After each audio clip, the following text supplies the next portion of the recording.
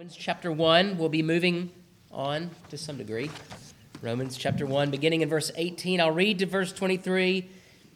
We'll probably make our way about halfway through, but I want us to have it all in context.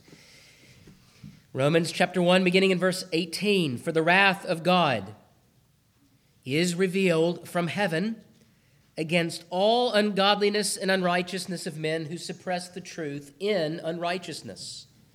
Because what may be known of God is manifest in them, for God has shown it to them. For since the creation of the world, his invisible attributes are clearly seen, being understood by the things that are made, even his eternal power and Godhead, so that they are without excuse, because although they knew God, they did not glorify him as God, nor were thankful, but became futile, and their thoughts and their foolish hearts were darkened. Professing to be wise, they became fools and changed the glory of the incorruptible God into an image made like corruptible man, and birds, and four-footed animals, and creeping things. Thus far, the reading of God's holy word. You may be seated. Let me pray now for the blessing of the preaching of it. Lord, we come to you, and we would ask that by your grace, we would not be so stupid in our unbelief, darkened in our understanding, and foolish in our rebellion, that we might exchange your glorious word for invention and flights of fantasy, but that our lives would begin and end where your book begins and ends. Not only in how we were made and what is coming in the future, but how we live our lives today. That our lives would be fixed firmly upon the rock, the Word of God made flesh, and all that he has said to us in his word. May we worship and adore you, for you have worked in our hearts true saving faith. We ask this then in your name. Amen. Many seasons in our own home, a wonderful chore, or as we call it, contribution sheet, has been pasted either on some bulletin board or the refrigerator held up by a series of magnets. And on that chore sheet is the list of things that each of the persons of the household are called to do every day, every week. This is the list of things that you are called to do in light of the mastery and the authority that God has given to the parents called to run that home. And it has been masterfully done.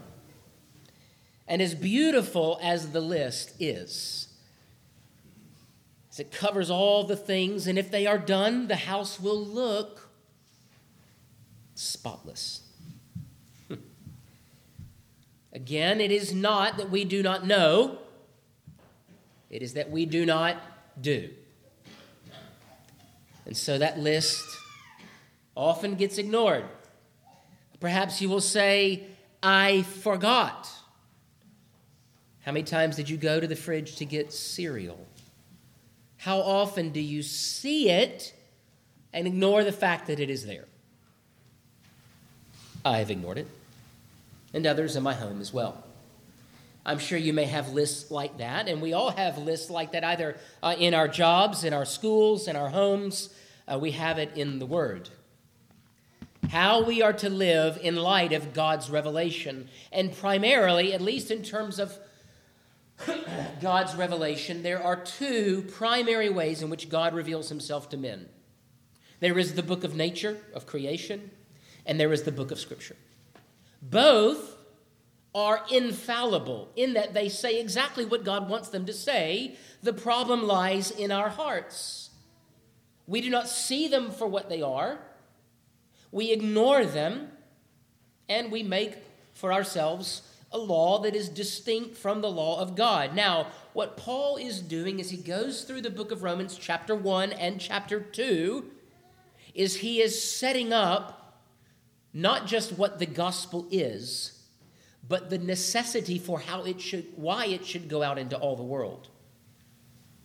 This is what we do in a sales call. I'm not reducing the gospel in Paul to a salesman, but the way in which you sell something to someone is you talk about the beauty of the thing itself and why you actually need it. This is sometimes why salesmen get a reputation, because they're trying to sell you something that you don't actually need. Can you imagine someone actually going up to someone's house now and actually making an Encyclopedia Britannica sale? For $3,000, you can get what is already free online. That sounds like a pretty good deal. Now, I do like a physical book, but you probably, right? All of us at least have parents or grandparents that were boomers. We have a set of Encyclopedia Britannica somewhere in the house. All of us have touched one of those, and they are beautiful. They are beautiful, but they are, in terms of information, largely unnecessary to have in print. Not so with the gospel. And what Paul is doing in Romans 1 and Romans 2 is he is talking about the only way in chapter 1, verses 1 through 17, that you and I can be saved from faith to faith. Faith is the instrument by which all of the mercies and benefits of Christ's redeeming work are given to anyone with faith. Small or large faith, big or small, it matters not. It need be only faith. What it cannot be is what? Works or rebellion. Rebellion is covered in the second part of chapter 1. Works is covered in chapter 2. You cannot flee from the wrath of God in a way that actually makes you or takes you past the reach of God's condemning hand, though all men try this in some fashion, except for the one who says, all right, you got me. I'm a sinner. And by faith, they lay hold of the mercies of Christ. So what Paul is doing in verse 18 of chapter 1, all the way through chapter 2, and even into chapter 3, which is a theological treatise of how no man is righteous, is to further prove the case that it is you are only justified by grace through faith. 3 points then that I want to make this morning. Proving the case that righteousness can only be found with Christ. Proving the case, what is shown is seen, said is heard. What is shown is seen, said is heard.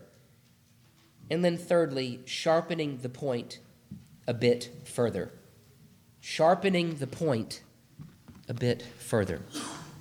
Let's look at this first point. Proving the case. I have discovered a wonderful volume. It's a commentary on the book of Romans, and that's Charles Hodge's commentary. There's several versions. Pick one out if you want one. They're all very good. This is what he says. The apostle, having stated that the only righteousness available in the sight of God is that which is obtained by faith, proceeds here in verse 18 and following to prove that such is the case. The proof required that he should, in the first instance, demonstrate that the righteousness which is of the law or of works was insufficient for the justification of the sinner. What Paul is communicating to the Romans is the gospel that he will take to Spain. It is a fit-all situation. Perhaps Romans should have been the first book I preached as a church planter. But I think, like many pastors, you get a little bit intimidated by it because there's a reference for it that probably isn't necessarily wholesome or good, though it is God's word. What Paul is talking about is something as it relates to the two ways that we choose. It is the way that God is revealed and is the way that we often invent for ourselves. And all those ways can be summarized in man's attempt to clothe themselves in a righteousness that ultimately does not satisfy the wrath of God. And so in verse 18 we read, "For the wrath of God is revealed from heaven," that it is the revelation, the divine revelation of God, it's righteous, against all ungodliness and righteousness of men who suppress the truth in unrighteousness. Now, the first thing we see about this truth is that it is clearly revealed. The word there is apocalypto. There are the apocalyptic books of Scripture like Revelation and Zechariah and Daniel. And then there are other sections in other minor prophets and elsewhere that we call apocalyptic literature. And what it's revealing as a genre are things that are even still, to our eyes, concealed. Revelation tells us about something that will happen, well, how we are to think about the fall of Jerusalem and then what also remains for the saints in the future. All of Scripture, though, is apocalypto. It is the revelation of God. Now, for the unbeliever, that revelation that is coming down is one that is received not as pleasant favor. It is not received as peace and mercy. It is wrath. Because it is a righteous God revealing himself to sinful men that have no true way out of their unrighteousness. They are always in trouble, and they sense it. And they sense it clearly. Because what is being revealed is wrath. The word there is orge, and it just means just vengeance. God isn't angry just because he can be. Kids, you know, there are times where your parents get angry with you and it was unprovoked, and that's sin. And they have to confess that. That is never God's wrath. God's wrath is not unprovoked.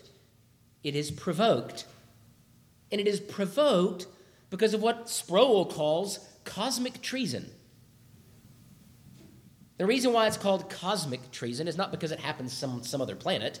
It's because it is done against the master of the universe, the true transcendent king of everything. And so we have a revelation that is clear. That revelation is vengeance. And that vengeance is felt pointedly as a response against our neglect of the true religion, and from that, impiety. Impiety just means ungodliness, unlike or without piety. See? It's beautiful. Learning a language, and not just sight reading and learning to converse someone. Learning a language is a wonderful thing, because you have prefixes and suffixes and all the stuff in between, and you can sort of figure this stuff out. Impiety is the result of an expressed, willful rejection of the true religion. Now, by true religion, I mean the only religion that is acceptable and revealed in Scripture. And I'm not talking about a system necessarily, a structure. What I'm talking about first and foremost here is the whole content of what God requires of us. This reveals a true religion. And at the heart of all true religion, I think we can say, is the cross of Jesus Christ. And so what verse 18 and then going into 19, because what may be known of God is manifest in them, and we'll open that up in a bit more, for God has shown it to them. Man can never say then, I didn't see the list. You just got cereal out of the fridge. It's literally staring you in the face, and I know it's in black and white because we don't have a color printer at home, but it's literally in black and white. It's right there. But Mom, no, it's right there. And so man can never say, and ought never say, as it relates to the knowledge of a God who burns with vengeance against their sin, I didn't know. In fact, the proof that they do know is found in their rebellion, because they act against it. Because when they open the fridge to get the milk, they're having to shut their eyes so that they can say, I guess I didn't see the list. Well, have you shut your eyes every time you've opened it? Well, maybe I'm looking over here. Do you understand the vanity and the folly of this excuse? Now, here is where I will go, and I'm going to give you the end before we get there. As it relates to evangelism and apologetics, the main thrust of our efforts is not to inform that there is a God, that he is angry, but it is to inform that there is a way out of that anger. And in order to receive by faith the gospel, you must stop digging that ditch that cannot hold water, empty cisterns that cannot hold water. All right, let's move to the second point. We've looked at proving the case. Paul is now showing us, and we'll go back to this time and again, that it is not by any other way than by faith. Second point. What is shown is seen, said is heard. I don't think it's possible to overemphasize the reality that when man says, I do not know, what they're talking about is not wrath, but salvation. And then there are those among us who absolutely know because they've been in the church, they've known Christians, they've heard the gospel. Again, this is what Hodge says. Men know the righteous judgment of God. They know that those who commit sin are worthy of death.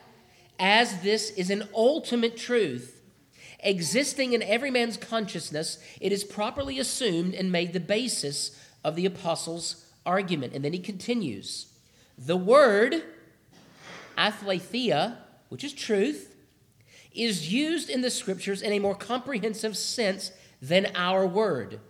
It often means what is right, as well as what is true, and is therefore used in antithesis to unrighteousness.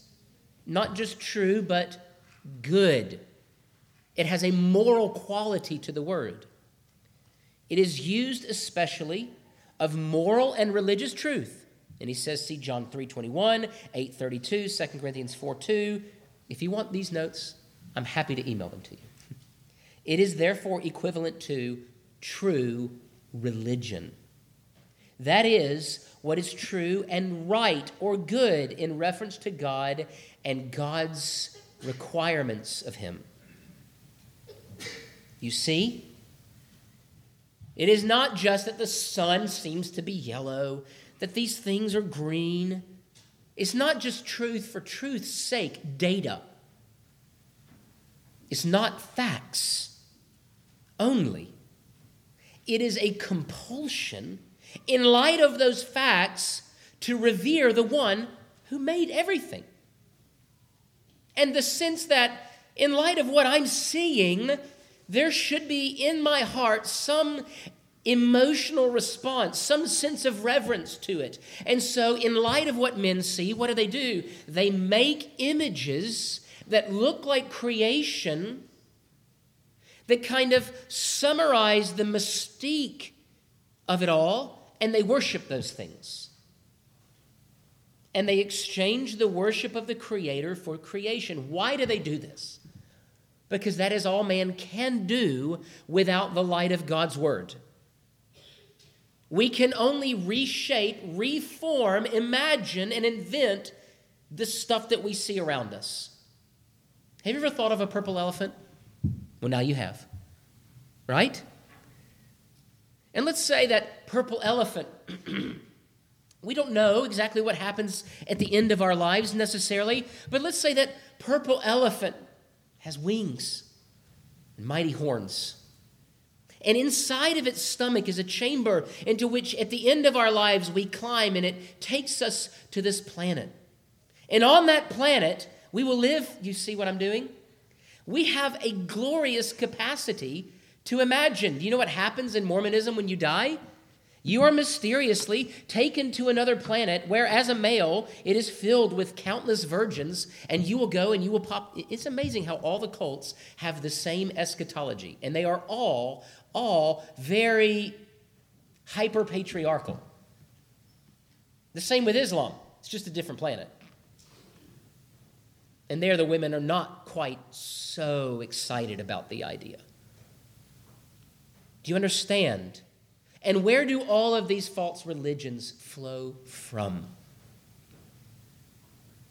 this exercise of seeking to, as we see in verse 18, suppress, and then in 23 and 22, but professing to be wise, they became fools and changed or exchanged the glory or the goodness or the truth of the incorruptible God and made things after his likeness. And so it smells like religion, it talks like religion, but it cannot be true religion because it does not come from above, heaven, verse 18, but it comes from below, it comes from the earth, it comes from in here, and really it comes from here.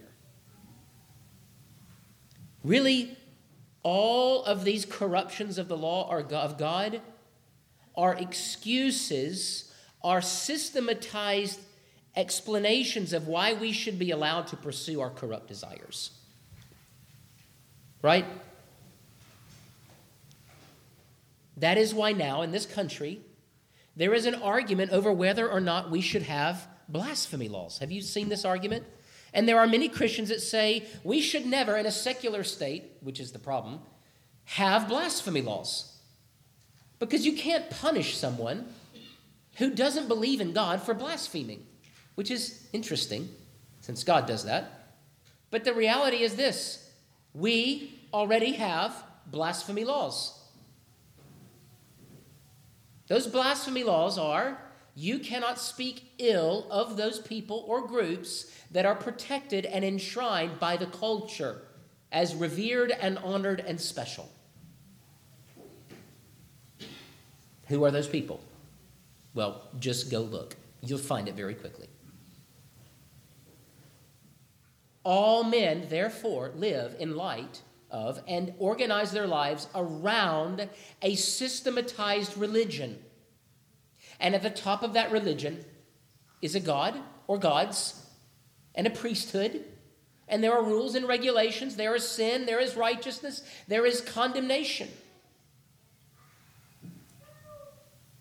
But the only religion that is true is the religion at which Christ stands at the center, where he has died for our sins, and the instrument by which we are brought into his saving grace is faith. Faith.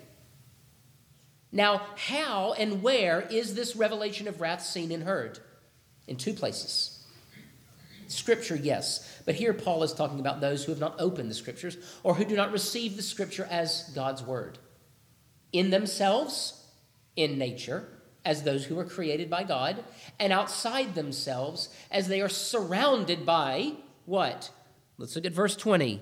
His invisible attributes are clearly seen, being understood by the things that are made. The stars are missionaries. Do you know why secular man calls space, space, and why you ought not to? It's because they need the stars to stop singing. They need space to have no personality whatsoever. Why? Because the Bible says the heavens, what? Declare. Do you know how big stars are? Stars are big. They appear small, but that's because they're very distant. And every single one of those stars burns and makes noise in its roaring consumption of gaseous material. And all of that heat, which follows the laws of the universe that God has designed, is saying with noise, I have been made by one who is greater than I am. Do not worship me. And yet here we are. We insignificant little worms. And we like to walk around our house in our diapers and we say, I'm not happy. Everybody do what is good for me. Right? Let's put it in perspective. Well, what is that perspective? That everything around us says we are in trouble. We are in danger. God is angry because we do not worship him as we ought. And if you choose a system that is not God's system, it is the manifestation, not of actually seeking salvation according to God's righteousness, but of escaping, of running of being a prodigal under the righteous rule of God. So what does it take to escape? It takes sinful men. They need to design a system in which God is not required for that system to work. And then they must shove that system down upon their life and everyone else's life that is around them so that they never feel as though God's wrath is actually against them. Do you see this? Do you see why there is no peace between the righteous who love the law of God and the unrighteous who hate the law of God? This is why it is so foolish for a person to say today, I don't care what you do in the privacy of your own bedroom, just don't make me adopt it. The whole point of rebellion is to do what? To not feel like you're in rebellion. So when a rebellious child leaves their home, where do they go? Into the company of other rebels. Why? Because it justifies, in a way that isn't real justification, the decisions, the thoughts and intentions of their heart. And those rebellious people are often doing the same things. They are filling their lives, they are digging empty cisterns that cannot hold water, they are constantly and actively suppressing the truth and exchanging it for unrighteousness because the next fix doesn't satisfy as much as the last fix. That's what it takes to escape. What it takes to escape the glory of God is a life devoted to destruction. And you may not see it that way. Most people do not. In fact, the only way you see it as destruction is if God, by the Holy Spirit, shows you that way to be a vain and foolish and condemnable way. And so that leads me then to my last point. Sharpening the point. For the sake of theology and having a good, robust, accurate, systematic theology, what we must say is that all men know God, but not all men worship God. They know of his wrath. They know of his identity to some degree, that he is greater than they, that they are not him, and they therefore owe him allegiance and a debt that they cannot pay. This is why every religion has a system of atonement. Right now in our culture, what is the system of atonement when you break social laws? You must immediately apologize to the aggrieved party. And guess what happens after that? You don't actually get forgiven. You have to go over here for a little while and suffer, right? If you're an actor, you got to go make some TV movies. But later, over time, after we have forgotten your sins, or you find out some of the sins that we have, you get to go back and make big films again. This is the world in which we live. It is a world that has no concept of redemption because our whole view of sin constantly fluctuates. All men know God, but they do not worship him. And so all men then are living in active and open rebellion.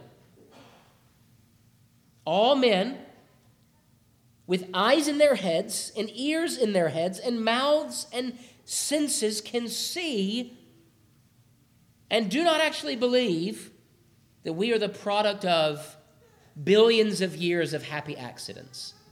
They don't live that way. In fact, have you ever met someone who lives as though the evolutionary model is true?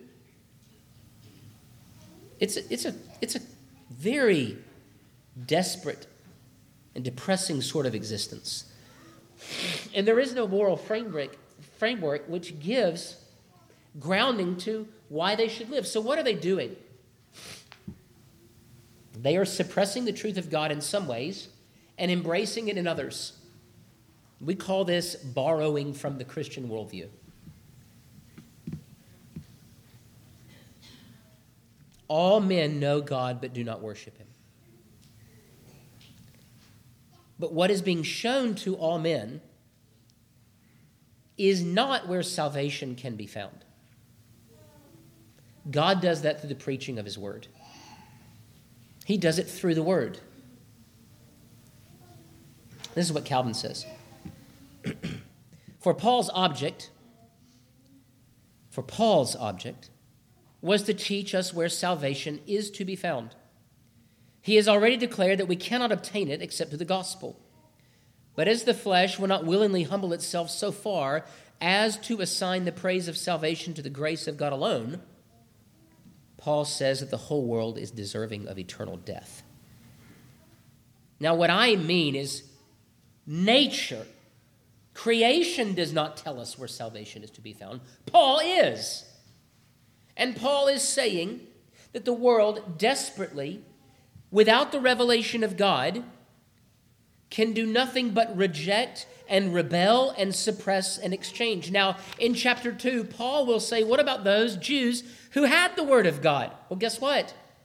Even with the word of God, we reject. And what we hide behind is not the revelation of mercy, but the exaltation of self in our keeping of the law as a means of justifying ourselves. But more on that sometime later. What Paul is saying is that though salvation is not revealed, truth of his wrath is. And so it can be made as an appeal to all people that as it relates to your soul, or whatever you call it, your life, you stand condemned before a being higher and more great than you. And every choice, every decision is made in light of that. Let me give a little metaphor for Paul's theology. The people of whom Paul is speaking here in Romans chapter 1, verses 18 through 23, are like those swimming about in a pool. And maybe parents, you've seen your kids do this with a beach ball. They're trying to take the revelation of God and drown it. You ever seen a kid try to get on a beach ball and keep it under the water and they're rolling over and they just can't because they lack the mass, the strength, the endurance? That is what an unbeliever is doing. He is taking the revelation of God and he is trying to drown it under the water. What does that take? Well, it takes balance. It takes dexterity. It takes strength. It takes endurance. It is certainly no enjoyable way to spend a day in the pool. And this is what the Word of God does. This is what the apologist and the evangelist does. They swim over to that person, exerting much effort, and they go,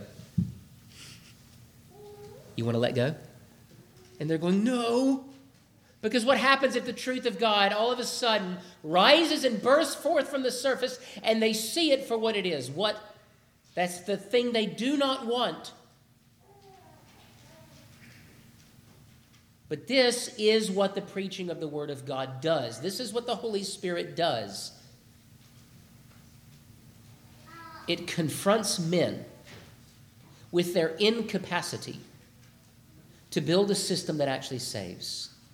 It is the Tower of Babel. Let us build a tower that will reach to heaven. And God in the Bible says, I'm going to go down and look at it. What you building there, you puny little humans? What is that? And what is the only righteous divine response from heaven against a system of suppressing and exchanging, of building a life on the sand, a house on the sand? What is the only righteous response? It's judgment. And so what Paul is doing is he's proving and sharpening the point that only faith brings salvation. Faith in the dead, buried, and risen Messiah. Because all other positions that men build leave them in a state of condemnation. And this is the whole world. This is everyone. They are knowledgeable but condemned. They are rebellious in relationship to this knowledge, and then they are hopeless apart from grace. And so this is why it is helpful for us to see Romans not merely as a treatise of systematic theology, but as the weapon, the truth that will win the world for Jesus Christ. So what is Paul's point? Righteousness and thusly peace can only be found in Christ. Let's pray. Lord.